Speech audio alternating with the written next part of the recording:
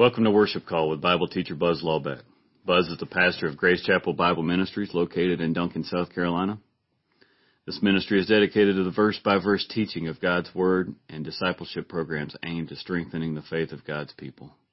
Now here's today's message. This is the sixth day of the week in God's created order. Friday, December 15th, 2023rd year of our Lord. And this morning, like each morning, we'll begin with George Whitten of worthynews.com. He says, friends, tune it all out. 1 Kings 19:11-12. And he said, go forth and stand upon a mount before the Lord. And behold, the Lord passed by, and a great, strong wind rent the mountains and broke into pieces the rocks before the Lord. But the Lord was not in the wind. And after the wind, an earthquake. But the Lord was not in the earthquake. And the earthquake, a fire. But the Lord was not in the fire. And after the fire, a still small voice.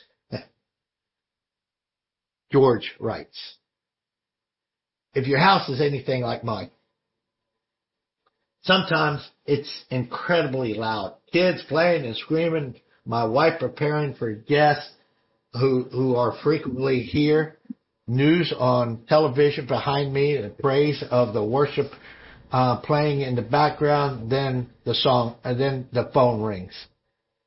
Suddenly, it becomes imperative to tune everything out in order to hear the person calling. In the same way, when we're listening for God's direction, we need to turn out everything else in order to tune in. In the above passage, God had something to say to Elijah. He first allowed some powerful and noisy manifestations. Those things might have easily been mistaken for his voice. Then a strong wind, so strong, in fact, that it tore the mountains apart right before Elijah's very eyes. And after that, an earthquake followed. And if it wasn't enough, a fire. I would say by the time these massive events had passed, Elijah might have been a little distracted, don't you think? But the Lord wasn't in any of them. Then God spoke to Elijah in a still small voice.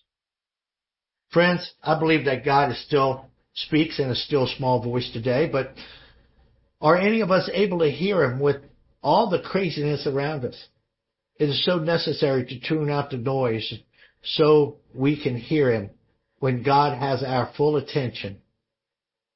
Not only can we come to know him better, but we can receive the direction we've been longing for. Shabbat Shalom. Have a great weekend. Your family in the Lord with much agape love. George, Bat Revka, Obadiah, and Elena. And this is another fine day in the Lord. Father in heaven, thank you for it. We thank you, Heavenly Father, for getting us through another week.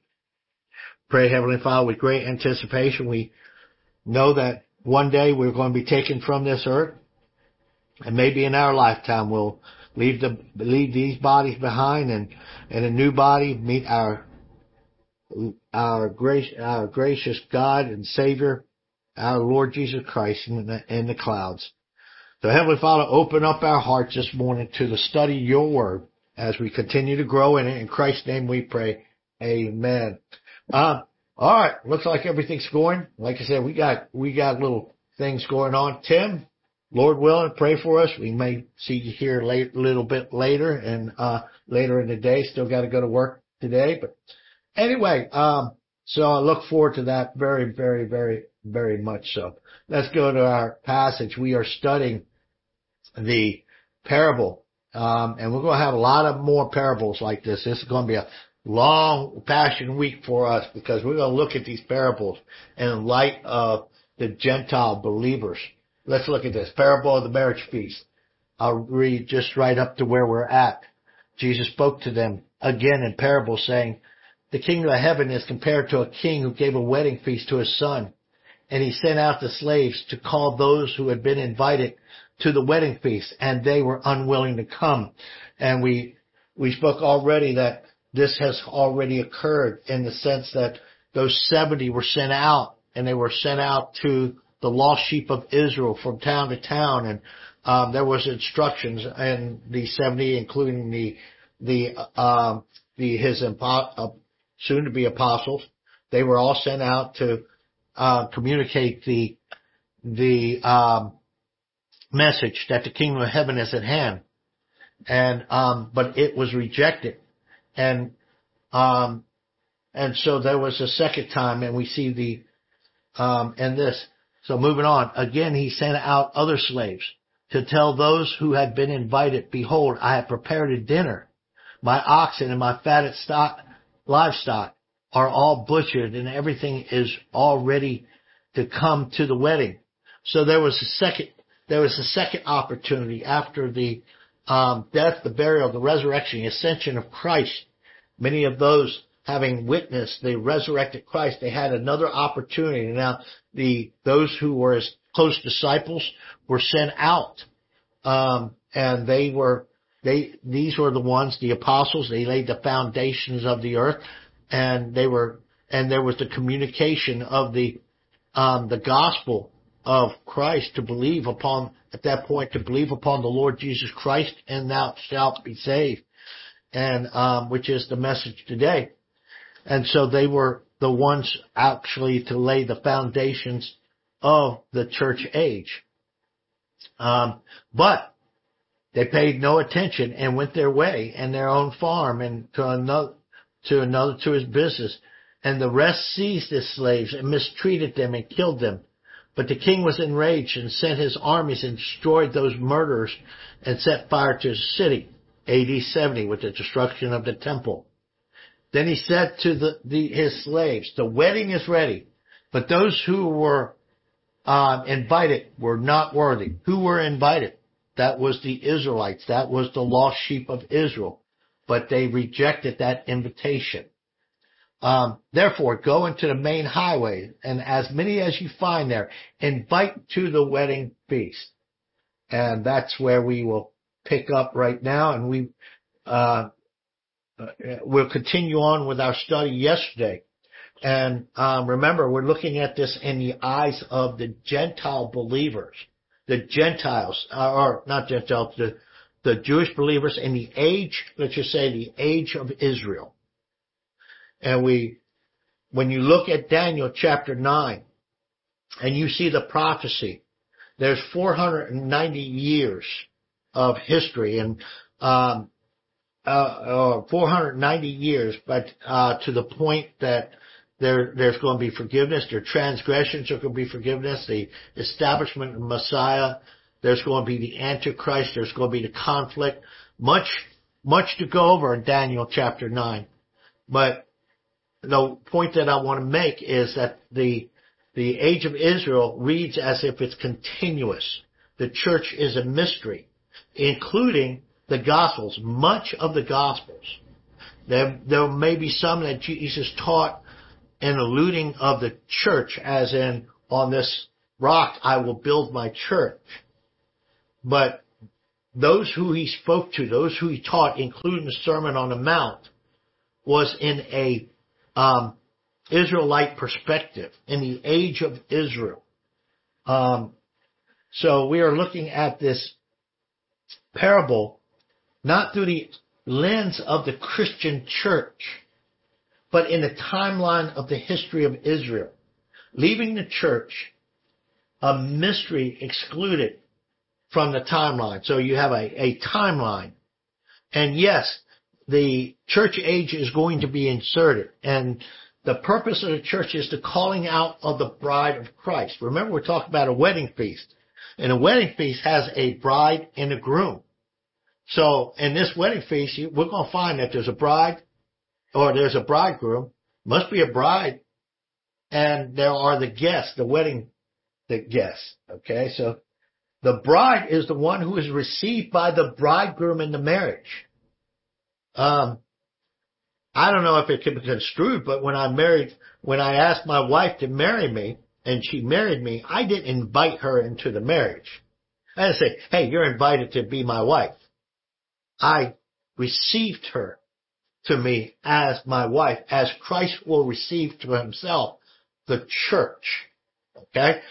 Understand that you have Israel. In this world, there are three categories of people. Three categories. There's the Gentiles. That's what, really, there was no Gentiles from the very beginning because there was just one sect of people. But when the Jews came, there was a differentiation. Now you had the Jews and the Gentiles. In the Jewish mind,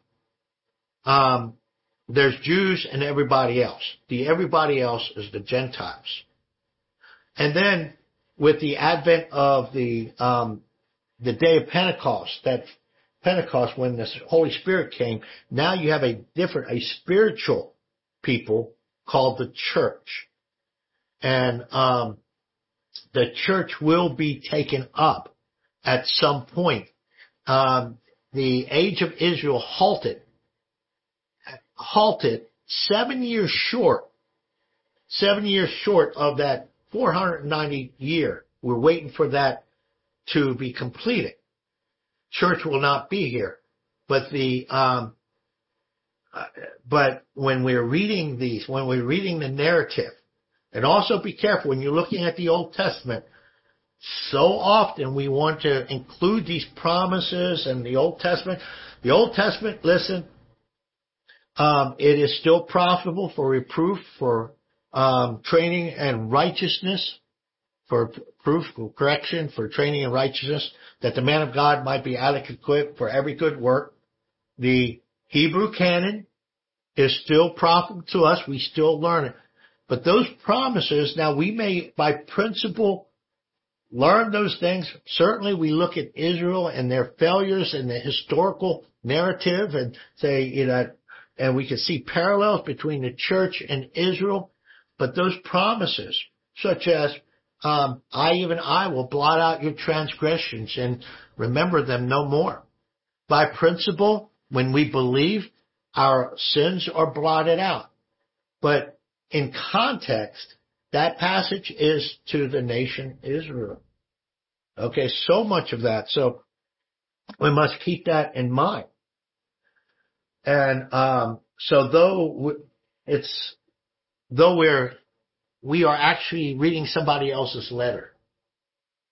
We're reading a letter that was to somebody else, but yet we're still benefiting from it. If you understand that. So when we go, like, for instance, Daniel chapter 9 and other passages, there's a strict narrative. It doesn't look at the age of church. It doesn't prophesy to church. Some things might allude to the church, like when Abraham sends out his servant. Many commentators like to say that's Eliezer, but notice that servant wasn't named to go find a bride for Abraham's son.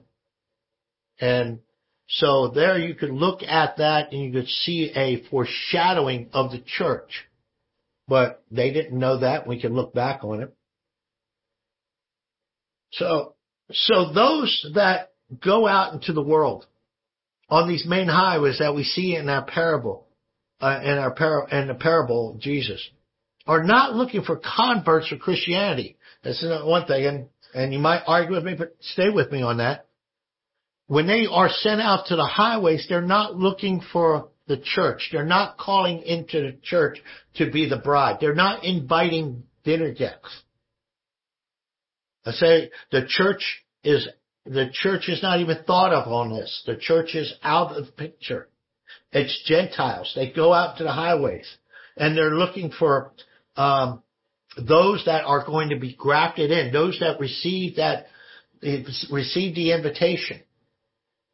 And how do they receive the invitation? They're going to hear it, and they're going to respond, and they're going to respond to the invitation, and they're going to come to the wedding as wedding guests. And those that will be grafted into the promises made to Israel, as portrayed in the Hebrew canon. All right, they're going to see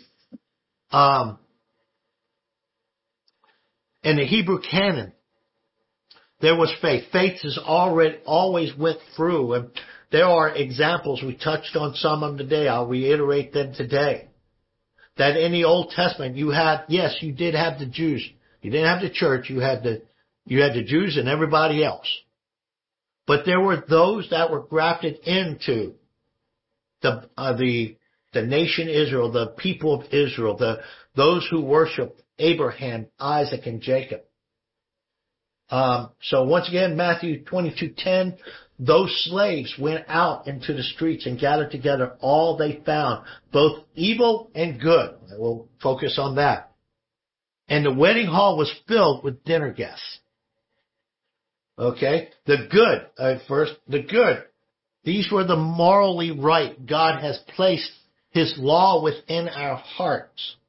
And though one may not be covered with the righteousness of God, they can be morally right. There are those that can follow the commandments of God. They can function within the society under the laws of divine establishment. They can have integrity and virtue and die and go to hell. These are good. Okay, these are the good initially before they received salvation. They're the morally right. And the bad, these are those who disregarded the moral law. They walked according to their flesh, to the dictates of the lust of the flesh. They were immoral. They were your prostitutes. They were those that were what the society called as sinners. We have them now, and the thing about many Christians will look at somebody on the basis of their behavior. A person who has integrity and virtue and pillar of the community, and they may even function in a church, carry a Bible, read a Bible and all that, and we'll automatically say that that's a Christian. But the poor slob that's out there, he's on drugs, he's drinking, he's running around, and he's living a very fleshly life, immoral life. We may automatically disregard him as an unbeliever. That isn't necessarily so. He may be an unbeliever, but he still may be a redeemed. I say unbeliever. He's not walking righteously. Okay, so that's the differentiation between bad and good, the moral and the immoral, the moral degenerates and the immoral degenerates. All right, that's maybe we put there. So Abel, Noah, Abram were all Gentiles. Abram was a Gentile before he was called out of Ur of Chaldees, before the circumcision. In Genesis chapter 17, Genesis chapter 15, verse 6, Abraham believed in the promise of God and it was credited to him for righteousness. He was a Gentile. Well, he wasn't a Jew. There wasn't Jews around, so I don't know if you can differentiate between the two, but he wasn't a Jew. And so these all lived, they were righteous before God. How did they become righteous? They believed the promises of God. They believed even going back to Abraham or Adam, where he put on fig leaves. Adam and his wife put on fig leaves to cover up their nakedness. But God clothed them. And this is what we're going to talk about, this clothing when it comes up to the proper clothing of being in the wedding feast. God clothed Adam and Eve with the proper clothing in order to cover them, atonement. And how do we know that Adam and Eve were believers when they left the garden? That they were covered? Well, they didn't reject the clothing. They took the clothing that God had given them, the skins of animals, to sacrifice. And then there's those who were examples of the grafting into the promises of Israel. We mentioned yesterday Tamar. Tamar was a prostitute. Well, I won't say that she was a prostitute when we meet her, but she was a Canaanite woman. And she married the son of Judah. Died, and the responsibility to produce an heir for the brother to carry on the family line per Deuteronomy was left to the brother, Onan. Onan was to take his wife Tamar and produce a son who would inherit his brother's, to carry on his brother's lineage. So, Tamar would become pregnant with Onan, but the seed would be actually his brother's, would be considered his brother. Onan failed in that regard, so the Lord took him out. Had died. Onan had come out.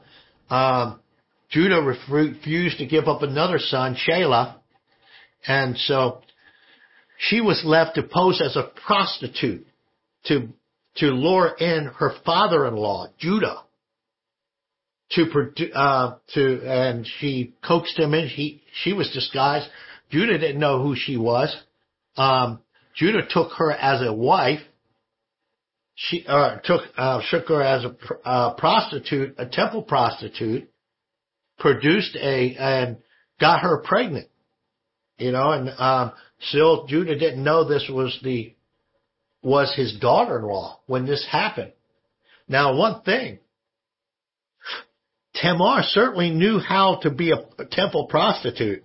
She apparently knew the skills of where did she learn these skills? But nonetheless, when it came time when it was found out that Tamar was pregnant, Judah was going to have her burned.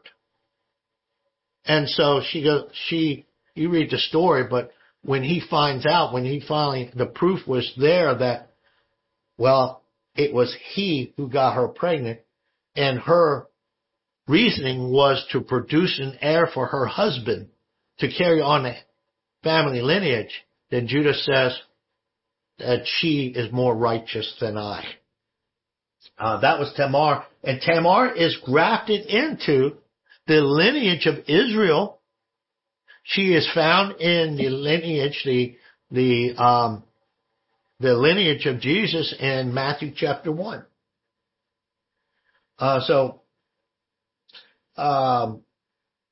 Genesis 38:26, that passage.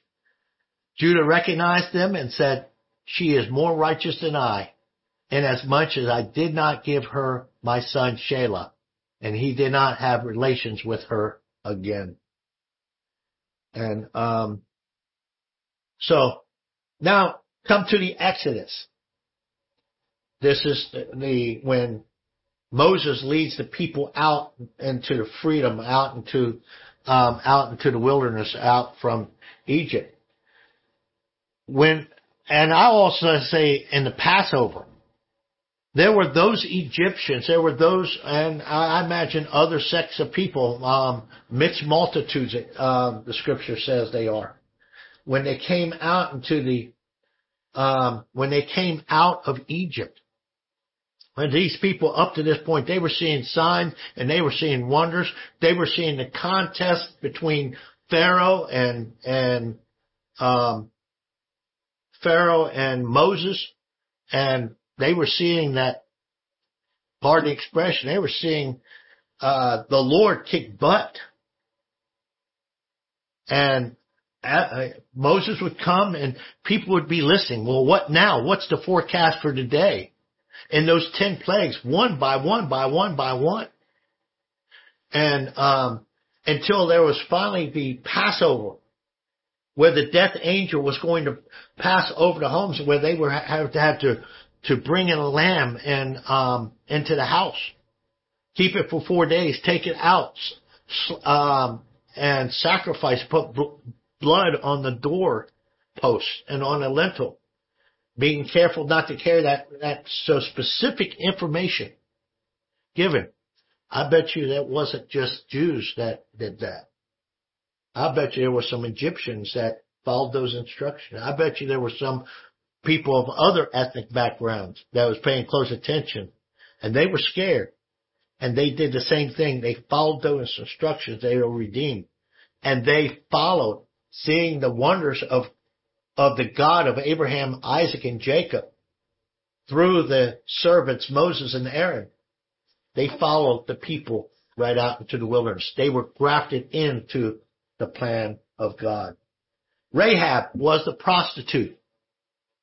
She was the one who was in Jericho during the conquest. And in that conquest, Joshua was to go in, and he was, and each city he'd gone to when he went across the Jordan and into Jericho was the first one, and he was to destroy it. Every man, woman, and child was to be eliminated. It was equivalent to drop an atomic bomb. Nothing was to survive. It was judgment against Jericho, and it was coming. But when Joshua sent in the spies, there was Rahab. Rahab was a prostitute. I believe it's Hebrews 11 tells us that she was a prostitute. She was one of these bad ones. And what did she do? She brought the spies in. She hit of Joshua. She hid them under the flax on the roof. She misdirected the king's guards and sent them the other way. And so then she and her family with the invasion, they were taken out. They stayed within the home until Joshua's men came and took them out. Rahab also becomes grafted into the lineage of Christ, into that family of Israel. And she ends up marrying into it, and she becomes she enters into that Jewish lineage, the lineage of Christ. We spoke of Ruth yesterday, the Moabitess, from certainly a very pagan culture, as was the other ones, Canaanite culture. She's also grafted into the body of Israel when she makes this pledge to her mother. I love this. I'm going to read it again this morning. And here it is. Naomi, she's lost her husband and her sons. Ruth and Oprah, they had lost their husbands, which is Naomi's sons. So Naomi's lost her own sons, and she's headed back to Israel. She heard that the famine was lifted. The daughters were coming, and Ruth is persuading her daughters to go. Go. You have nothing in me. I will not have any sons that you're going to be able to marry. You go back to your own families. Oprah, in tears, she left, but Ruth hung on. And she says this, "Do not urge me to leave you or turn back from following you. For where you go, I will go, and where you lodge, I will lodge. Your people shall be my people, and your God, my God." And then that goes into the story of Ruth, and she marries Boaz, who is Jewish. So, and she's grafted into the Jewish lineage. I don't think Ruth, however, is mentioned in the lineage of Christ, but she is. She is King David's great grandmother. Okay, so leading up after this, so this was in the age of Israel. At Pentecost, there is the halting of the timetable, and 7 years short of the, and that 7 years that's going to be continue after the taking of the church. All attention will go back historically. It's always been historically, but on God's timetable, it begins, God's clock begins again for Israel to continue on those 7 years. Now there's going to be a great persecution against, not against the church, but against, Israel and the Gentiles who are going to believe. In the tribulation, it's not about the persecution of the church. The church is being persecuted now, but we're talking about the saints. The tribulational saints are going to be persecuted. This is the great persecution, like none ever. And what inspires this? What would inspire the great persecution? We've got the Antichrist on stage, and there's going to be that great persecution of Israelites and of those that are going to follow the way. And I would say it's this. See, in our culture where we've grown up, compared to other places in the world, we haven't seen persecution. And I'll say it for this reason. Because there's not enough,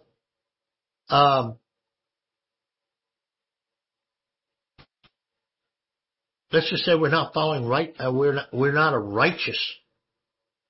We don't have we may be righteous in a sense that we have positionally righteous.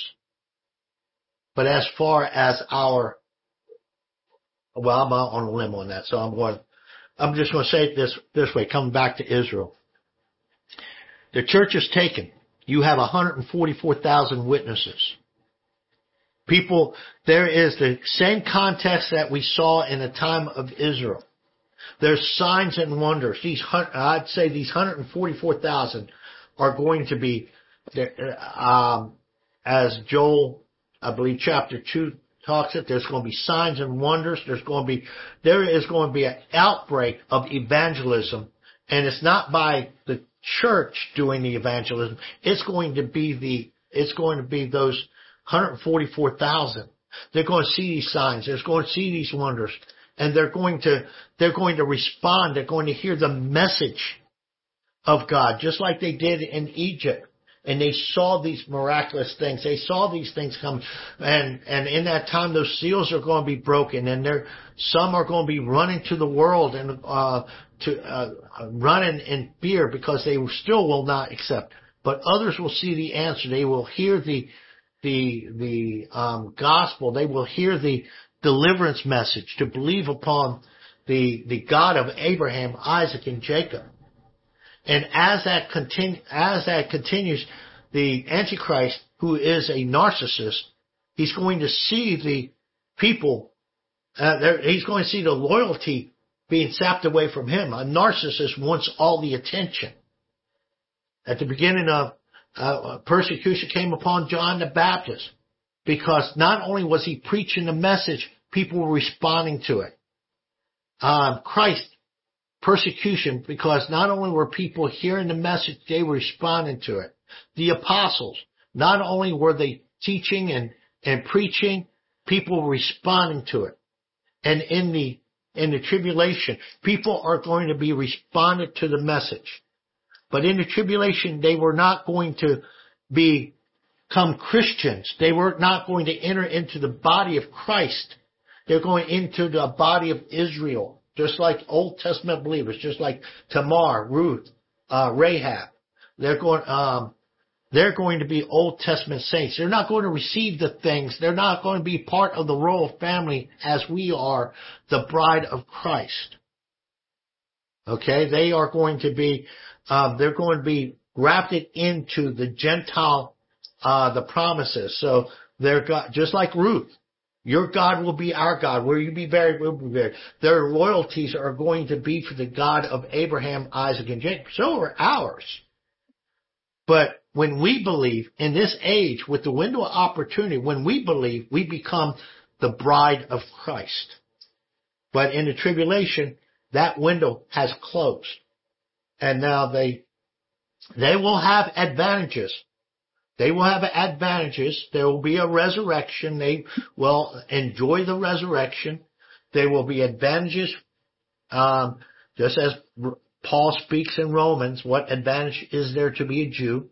There's going to be advantages for those who are grafted into that, but not as great advantages as being the bride of Christ, and for them, for the bride of Christ, no eye has seen, no ears heard, all that God has prepared for them.